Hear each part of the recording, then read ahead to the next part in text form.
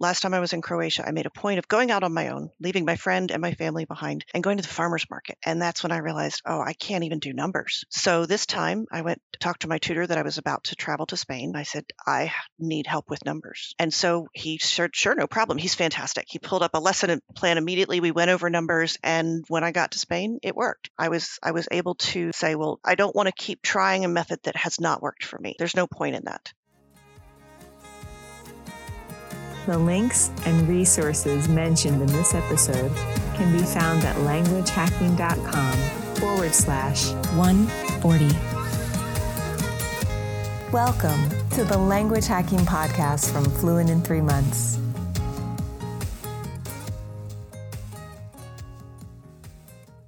Hello, and welcome to this episode of the Language Hacking Podcast. My name is Shannon Kennedy, and I'm here as always with my co-host, Benny Lewis. And today we are chatting with Peggy, who was a participant in the Fluent in 3 Months Challenge, which is now known as the Fluent in 3 Months Bootcamp. And you can learn more about the program and how you too can have a 15-minute conversation in a new language at fluentin3months.com/bootcamp. So let's go ahead and get into our chat with Peggy. Peggy, do you want to tell us how your adventures with language learning began? I was very, very fortunate. I grew up in an atmosphere, an area, and a family and a school system that was really encouraging for learning and exploring the world. My parents both spoke multiple languages, and my sister speaks Spanish, I was speaking French, and we would sit there at the dining room table and speak to each other in different languages all at the same time. That was normal to me. And then in college, I lived in the French house. I had a scholarship that required me to live on campus, and so I lived in the French house for my last 3 years. And we had to take a class each semester in order to live there, and we were supposed to, but didn't always, speak nothing but French in the house. So I was off to a very good start. What I found when I tried to learn another language as an adult, that my mistake was thinking that what worked for me then was going to work for me now. And it definitely didn't. And it gave me a roadmap of what didn't work. And then I had to figure out a roadmap for what does work. One of the most helpful moments of my life was before I went to Paris at the age of 16. I was so afraid of making a mistake. I was afraid that I would say le instead of la. And then I realized if someone comes to the US and they say, I am run to store, you say, that's great, we're out of bread. Can you get me some, please? And once I realized that no one was going to laugh at me, no one was going to criticize me, no one was going to stick their nose up in the air and avoid talking to me because I had used the wrong indefinite article, you couldn't shut me up. I walked around Paris and talked to everybody. I just ditched my tour group and went and did my own thing, and it just felt effortless. And freeing myself from that fear was really the key then and has been the key now. Benny always talks about making all these mistakes and how many you should make a day. I'm not afraid to make mistakes because we're so forgiving of people who come to our country and don't speak the language. And it's only fair that we give ourselves the same grace that we give others. So it's interesting that you came from this background that really encouraged language learning, and you even had the opportunity in university. And for people who, as adults, are kicking themselves saying, man, I wish I had this kind of background upbringing. It would have solved all my problems. But it didn't solve all your problems. It didn't mean, like, this environment did not mean you automatically became a polyglot. So why is that? Because for a lot of people, they would imagine, oh man, it's so late in life. I'm in my 20s or my 30s or whatever, and I'm just starting. If only I had done this. So can you talk to those people and say, like, if you had this kind of encouraging background, it wouldn't necessarily have actually solved your problems. So why is that? Because as adults who are returning to learning a language, whether they tried and failed before or are trying it for the first time, it really helps to set aside the mindset that the school approach is the best approach. We've come a long way in educational philosophy and processes and acceptance of things like neurodivergence. One size does not fit all. And I think in a lot of ways our failures are as important as our successes. If somebody says, I tried and I couldn't do it. No, you just couldn't do it that way. There's another way. Find another way. And I find that spin works for me in a lot of ways mentally. You put a good spin on things. For example, I can't wrap packages to save my life. I'm the reason the gift bag industry exists. But I'm an amazing cook and I can knit delicate lace. So rather than saying I'm terrible at wrapping packages, I say my skills lie elsewhere. And that changes you from seeing an occasion of failure instead as an opportunity for future success. And that's what I've done with the language is I tried Duolingo. It did not work for me. I tried Anki. It did not work for me. But I had to find what did. And I was somewhat forced into a position of finding new alternatives because the language that I chose to learn first was Croatian. It's not available in a lot of apps. Rosetta Stone doesn't have it. Last time I checked, Duolingo didn't have it. So I had to look for some different apps. And because I was looking for something obscure, it sort of limited my possibilities, but at the same time opened new doors. And so I found Mondly and Drops. And they were very, very helpful. Mondly was the first one that really appealed to my learning style. You have to get your pronunciation checked. You have to spell things. You have to fill in the words. You have to sometimes have a conversation with the computer. And that really got me very far. And I have a fear of having a limited vocabulary. That's the fear that I need to overcome. So I added a vocabulary program, which is Drops, and that was really good.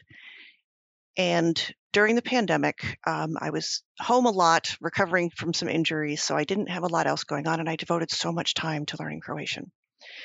And then we went back to Croatia 2 years ago, and I realized that I could not hold a conversation. The classic trap that we've all run into. I could say, my vacuum cleaner is broken and the floor is dirty. But when I went to the farmer's market and I ordered strawberries, I couldn't tell how much he was charging me. I had no idea.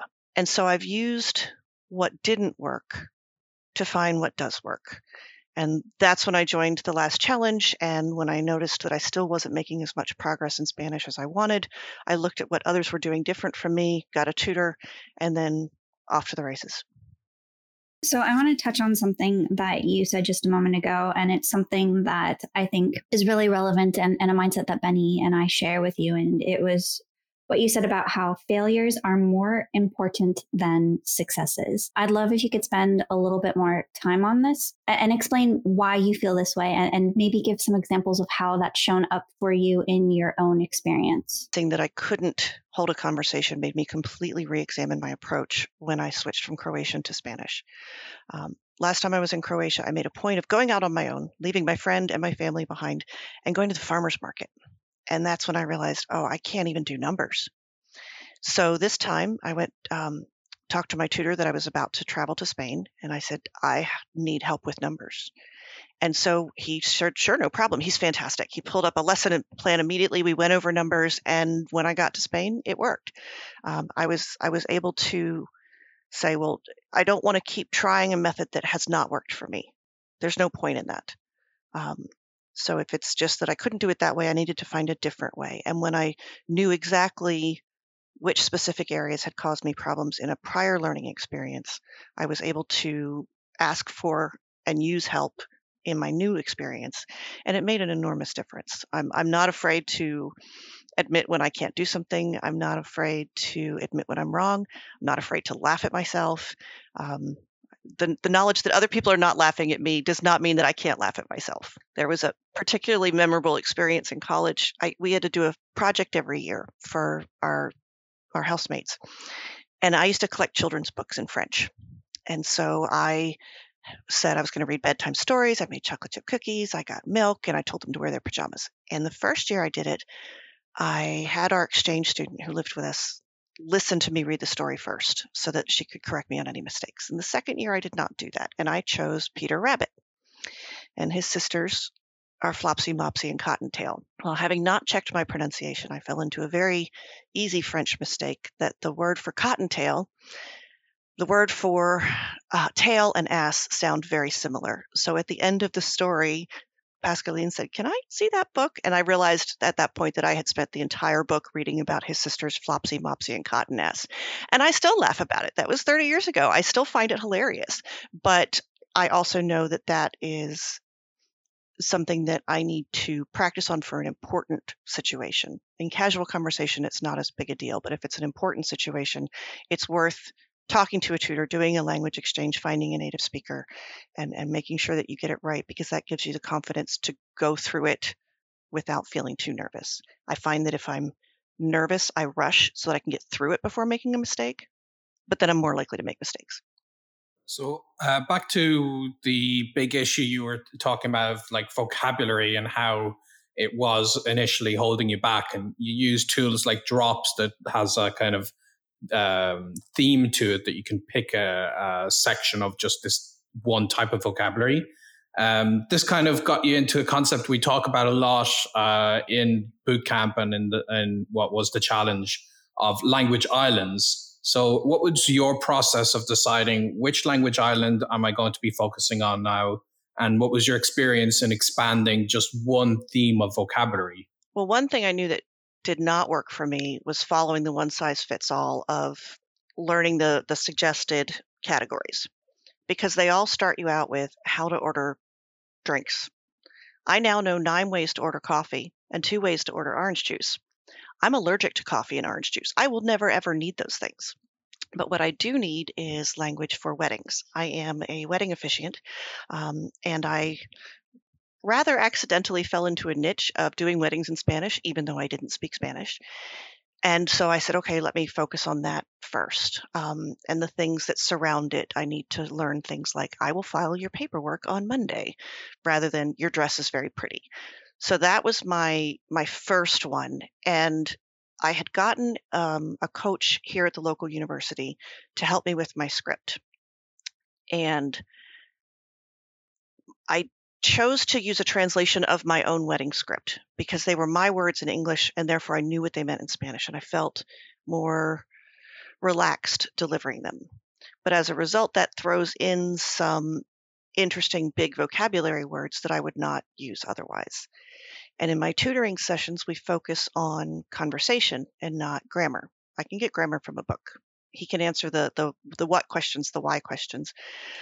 So we chat, and the more we get to know each other, the more we get into more difficult discussions. So I have learned words like controversial or rarity or racism before I've learned how to say 27. But that appeals to my learning style. And I've been very fortunate to find a tutor that is willing to let me lead in the directions that mean the most to me. The one size fit all does not work for me. And I was very lucky to find on the very first try, I didn't have to switch tutors, to have him from the get-go. And he has really made a difference. And I'm no longer afraid of stepping out to a new language island. Last summer, I rather accidentally started a feral cat rescue program in my neighborhood. And so I've now learned to speak all kinds of things about feral cats and why we have them spayed and neutered. I was pleasantly surprised and very shocked. A few weeks ago, I did a Spanish wedding for someone, and I showed up, and there were 6 or 7 kittens on their porch.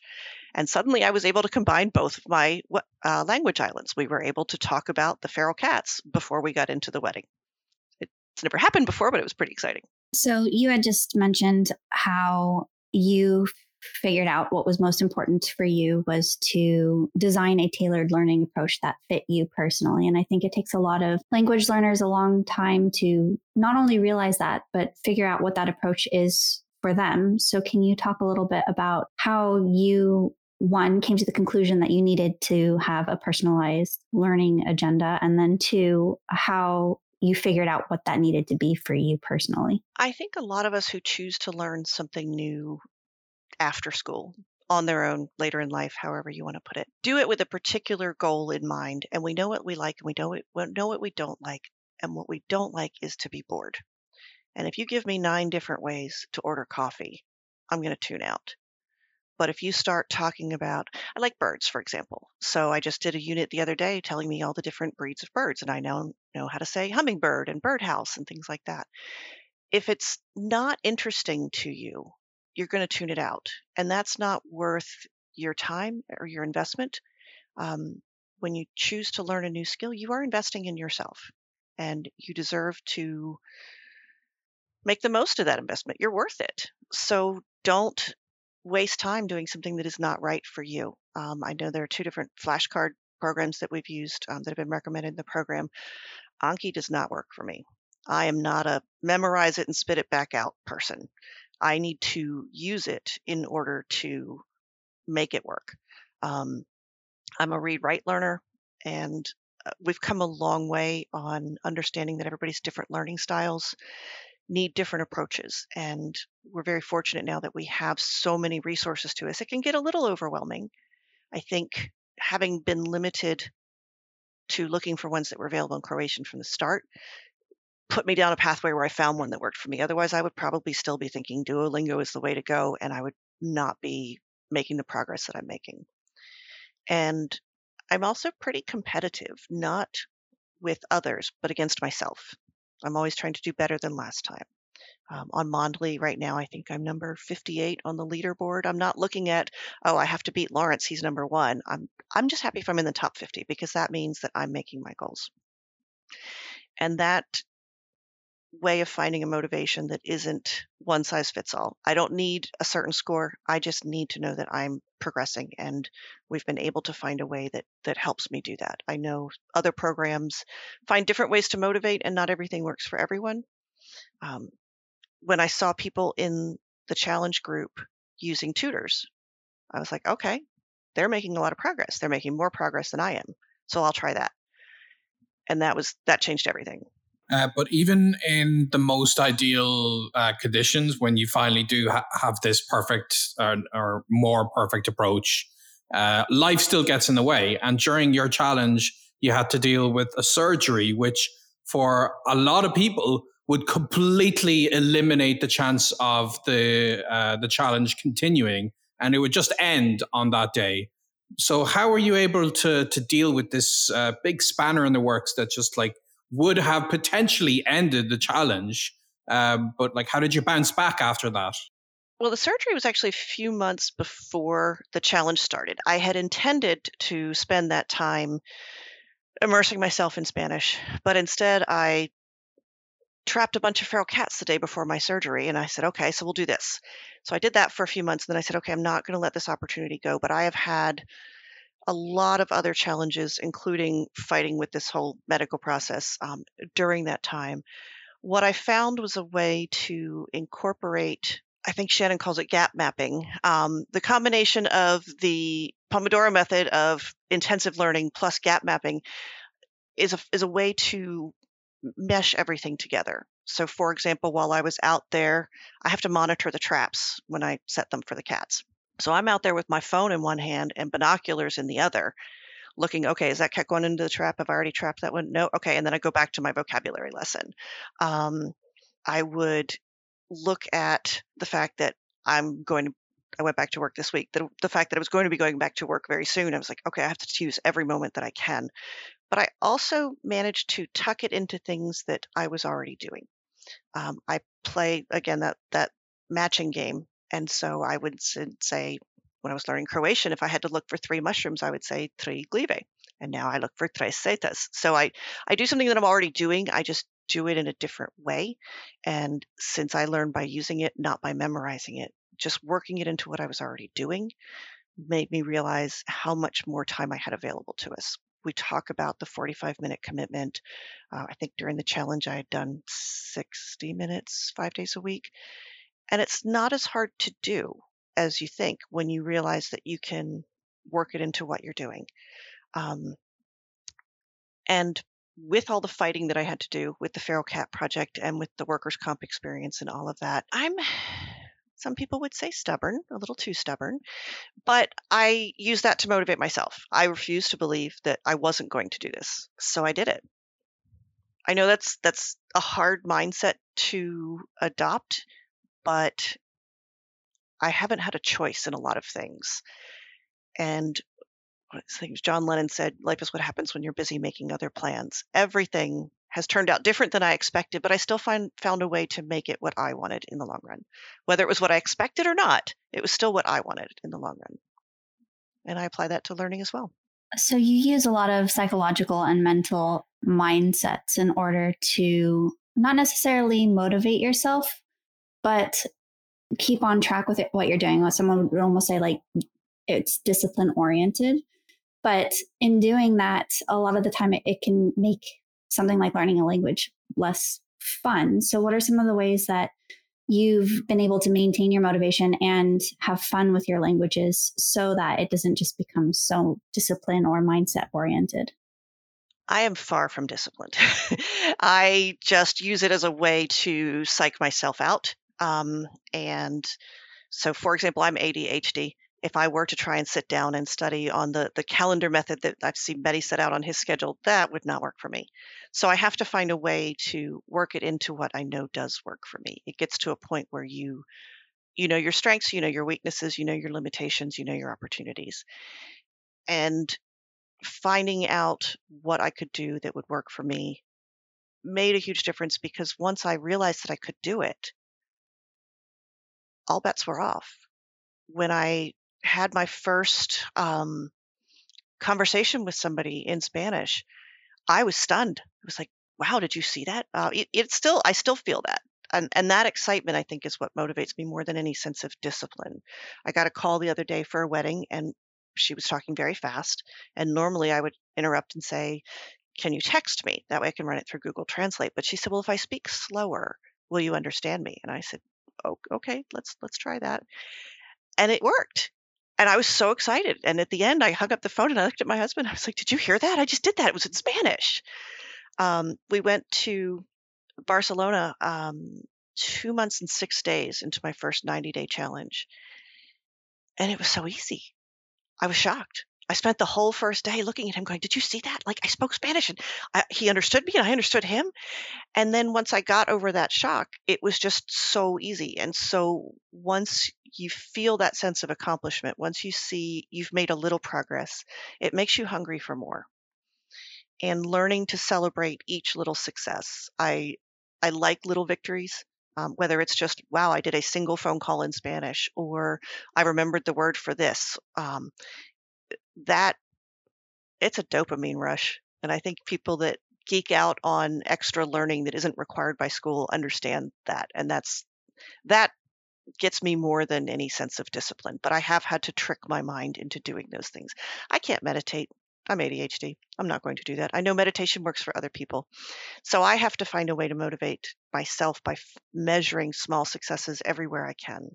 So what would be an interesting comparison is when you're measuring these successes versus what can feel like progress, but you don't really know if it's truly making a difference. Because you've said you had these actual tangible ways you could see your Spanish was absolutely further along than it was. Like you were having these phone conversations, you were able to use it in person, and there's so many ways that we can busy ourselves in language learning that can give us a kind of theoretical sense of achievement, like apps like Duolingo give you the trophies and whatever.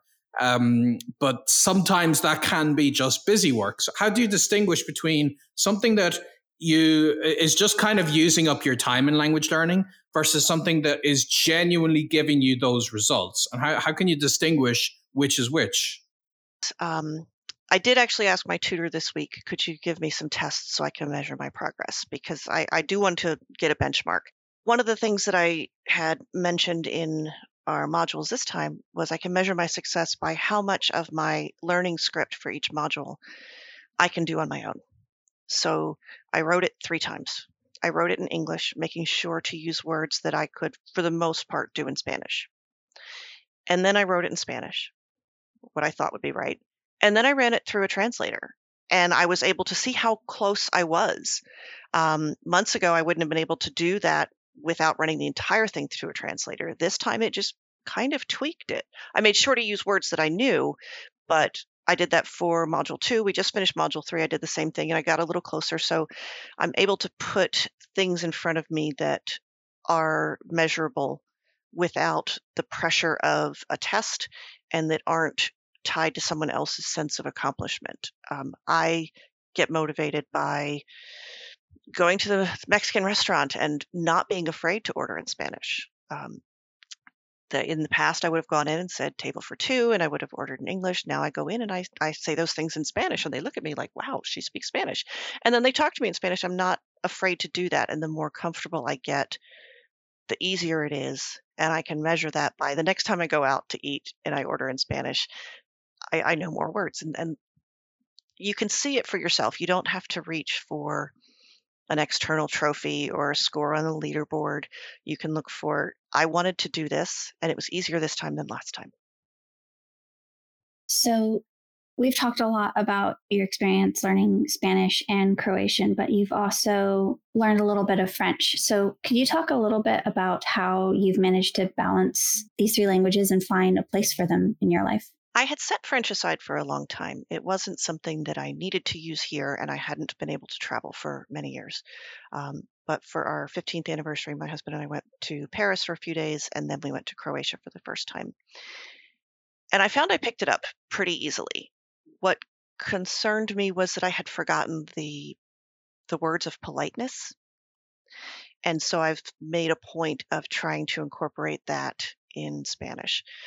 Croatian I've set aside for now because the whole doing weddings in Spanish thing really happened accidentally and has completely taken over my wedding practice. They're now about 80% of my clients. And so I set everything else aside to focus on them. I had thought about simplifying my script to make it easier for me. And then I said, nope, it's not about me. They deserve a beautiful wedding just like everyone else. And so I worked hard on that. And that's kept me going. But I do find that using the same app for multiple languages tends to reinforce the ones you've learned before.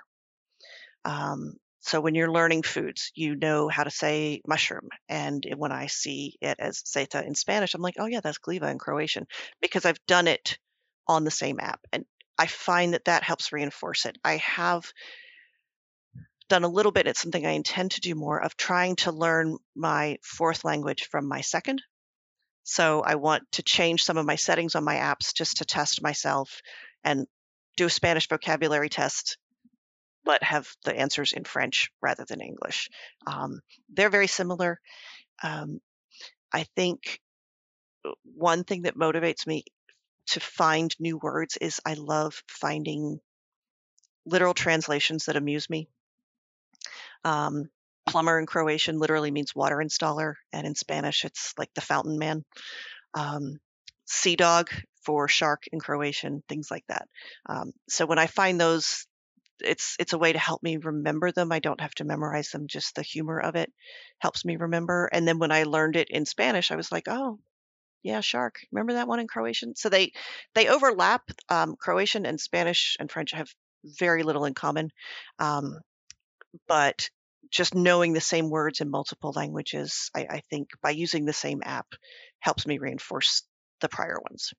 So it seems like you found a certain balance with what you feel is going to help you progress in the language. So this being said, knowing which apps you're likely to use and what routines you can put in place, how did you find something like the challenge gave you a leg up? Like how is it different learning as a part of a community when you already potentially know what you have to do? Not everyone shares the same passions and interests. So not everyone here, not my family, but not my family does understand, but my friends don't necessarily understand why I'm so passionate about wanting to speak multiple languages.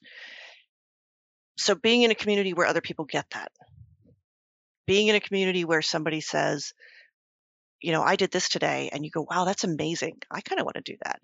And you feed off of each other in a supportive atmosphere where you all are pursuing the same goals. You all find the same things interesting and exciting. Not everybody cares about birds. They might care about some other vocabulary unit, but they care about the learning in the process and encouraging each other. And that's something that I think made a huge difference for me. So I don't feel isolated. I feel supported. And I don't mean that to sound like my friends and family aren't supportive. It's that you're talking with people who know exactly what you're going through. who are facing the exact same challenge, and they're able to say, yeah, I remember when that happened to me, here's what I tried. And that has made a huge difference, just knowing that my mistakes are the same mistakes everybody else makes. Like my tutor asked me the other day, he always asks how the weather is, but in Spanish it's phrased almost as what is the time? And occasionally I won't read it as what's the weather. I will read it as, oh, what time is it? And I'll answer him. And somebody in our group call did that last week, and I was like, oh, thank heavens I'm not the only one that makes that mistake. And that made me relax a little bit rather than beat myself up that I had completely misunderstood a normal question that I should have known by now. It's an easy slip up, and realizing that I'm not alone in that and that we could all support each other to get past it was important. So, speaking of community and the bootcamp community, you recently shared a fun video of an experience you had in Croatian. Could you share a little bit about that story here? Yes, I have a friend that in Croatia that I've known for at the time of that video for 10 years. We met playing a game, and this was my second trip there. And I had been practicing, but I'd fallen into that classic trap of I couldn't hold a conversation. So what we did was just a fun little video. Um, and she was my translator, and I said it in Croatian and she had to say it in English. Her English is flawless. And it was just making us laugh because some of the things are, you sound like a Cold War spy movie where, the eagle has landed and the grass is green. But we were laughing over things like, I now know how to say, where are the penguins in Croatian? They don't have penguins in Croatia. But the one that cracked us up the most was my vacuum cleaner is broken and my floor is dirty, and we just couldn't stop laughing. And it was fun because it should be fun, and I'm not afraid to laugh at myself. Um, the the whole process of setting it up, I had tried to memorize it, and then when the moment came, I couldn't. And I was like, you know what? This isn't a performance thing. You're here to have fun. You're on vacation. This is your friend. She's going to be supportive, and we just had a blast. So, in this day and age, there are so many resources that are available to us, and a lot of them are quite modern. And it can be very tempting to decide, oh, it's 2023, I should be using the latest tech. And unfortunately, sometimes some apps are just a waste of time. And one thing that you've incorporated into your practice is using old school worksheet style exercises just to practice those conjugations and grammar. So, why does that work so well for you? And why are you deciding I'm going to stick to this rather than using all the bells and whistles and, colors and pretty things that maybe an app or a website might do for me?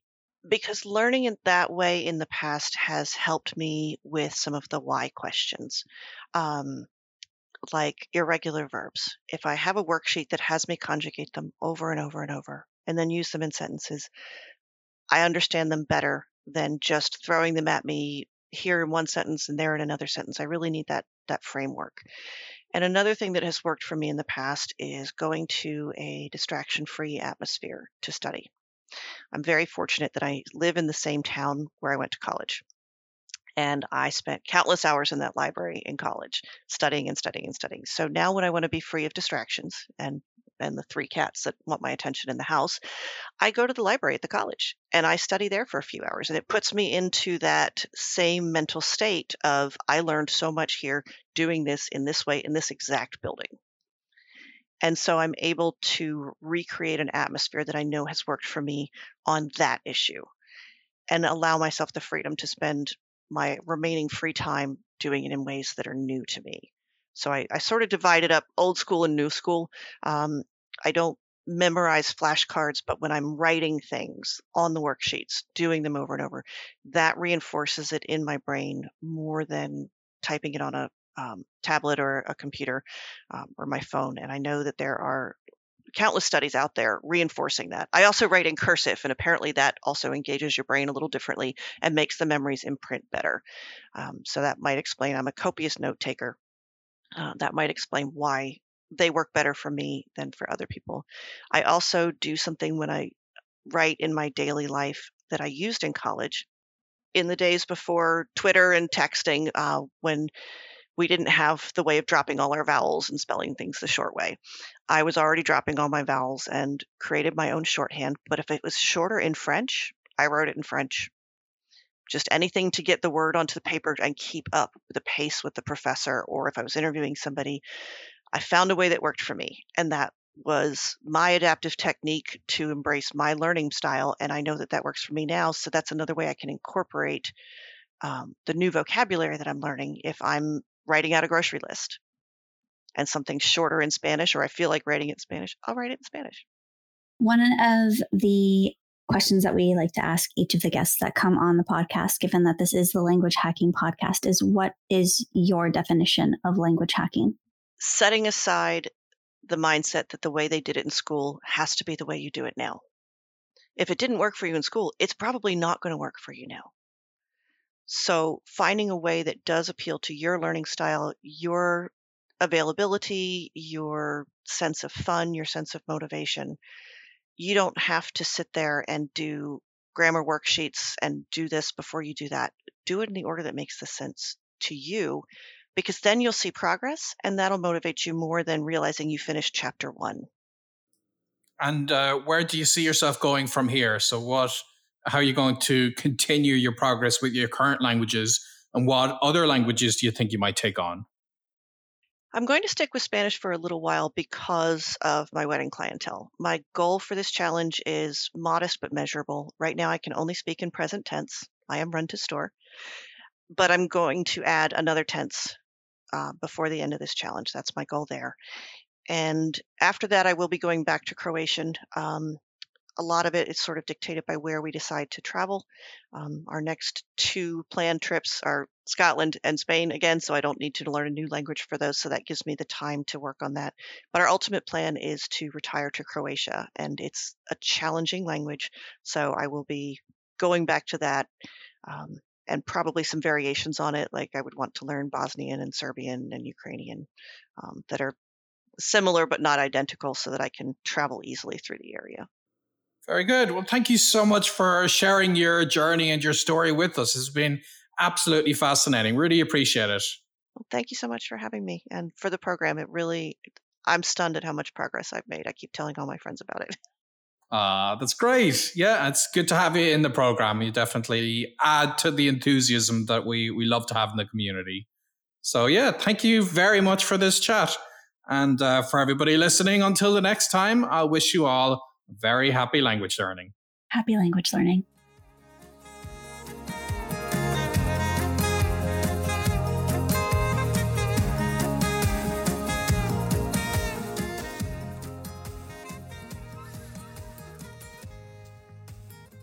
At the end of each episode, Benny and I like to share something that we took away from our conversation with our guest. And this is something that you can try out in your own language learning over the next week. So I'm going to go ahead and start today, Benny. And mine was how much emphasis she put on finding strategies and methods that worked for her. I feel like a lot of the time we do the reverse. We try to fit into a particular resource or method rather than really doing something that's personalized to what our needs are. And so I would say that what I would recommend trying out this week is, regardless of what resources you're using or methods currently, see if there's a way you can personalize your experience with them a little bit more to your own needs and yourself. What about you, Benny? What was your takeaway? Similar to you, I liked the theme of what she was saying in terms of finding what works and accepting that maybe if you did successfully learn previously, what worked then doesn't work now. But separate to that, something else that came up was when I was asking her about like why even take something like the challenge, because it does feel like she has a pretty decent system in place that she can learn a language. And what I really liked was what she was saying with that example of course, el tiempo in Spanish does mean time and weather. And you can kick yourself if you should know this, but you misunderstand it. But then when you see somebody else make that mistake, it really normalizes the whole project. I'm currently in deep learning mode myself of Korean in my case. And at times I can feel like, man, I should be much further than I currently am, or I'm such an idiot. I should know this already. I learned it.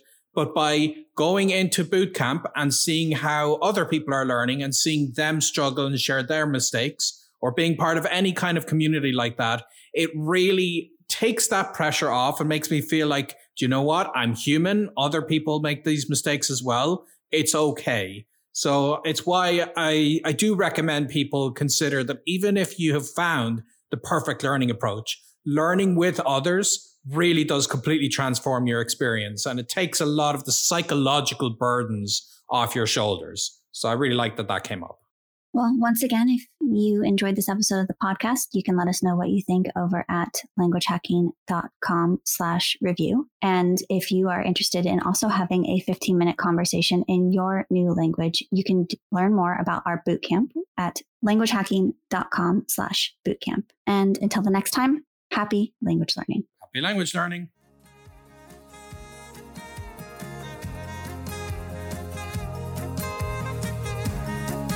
We hope you enjoyed this episode of the Language Hacking Podcast. Subscribe on Apple Podcasts, Stitcher, Spotify, or wherever you get your podcasts. If you found this episode valuable and want to help us out, please leave us a review at languagehacking.com/review.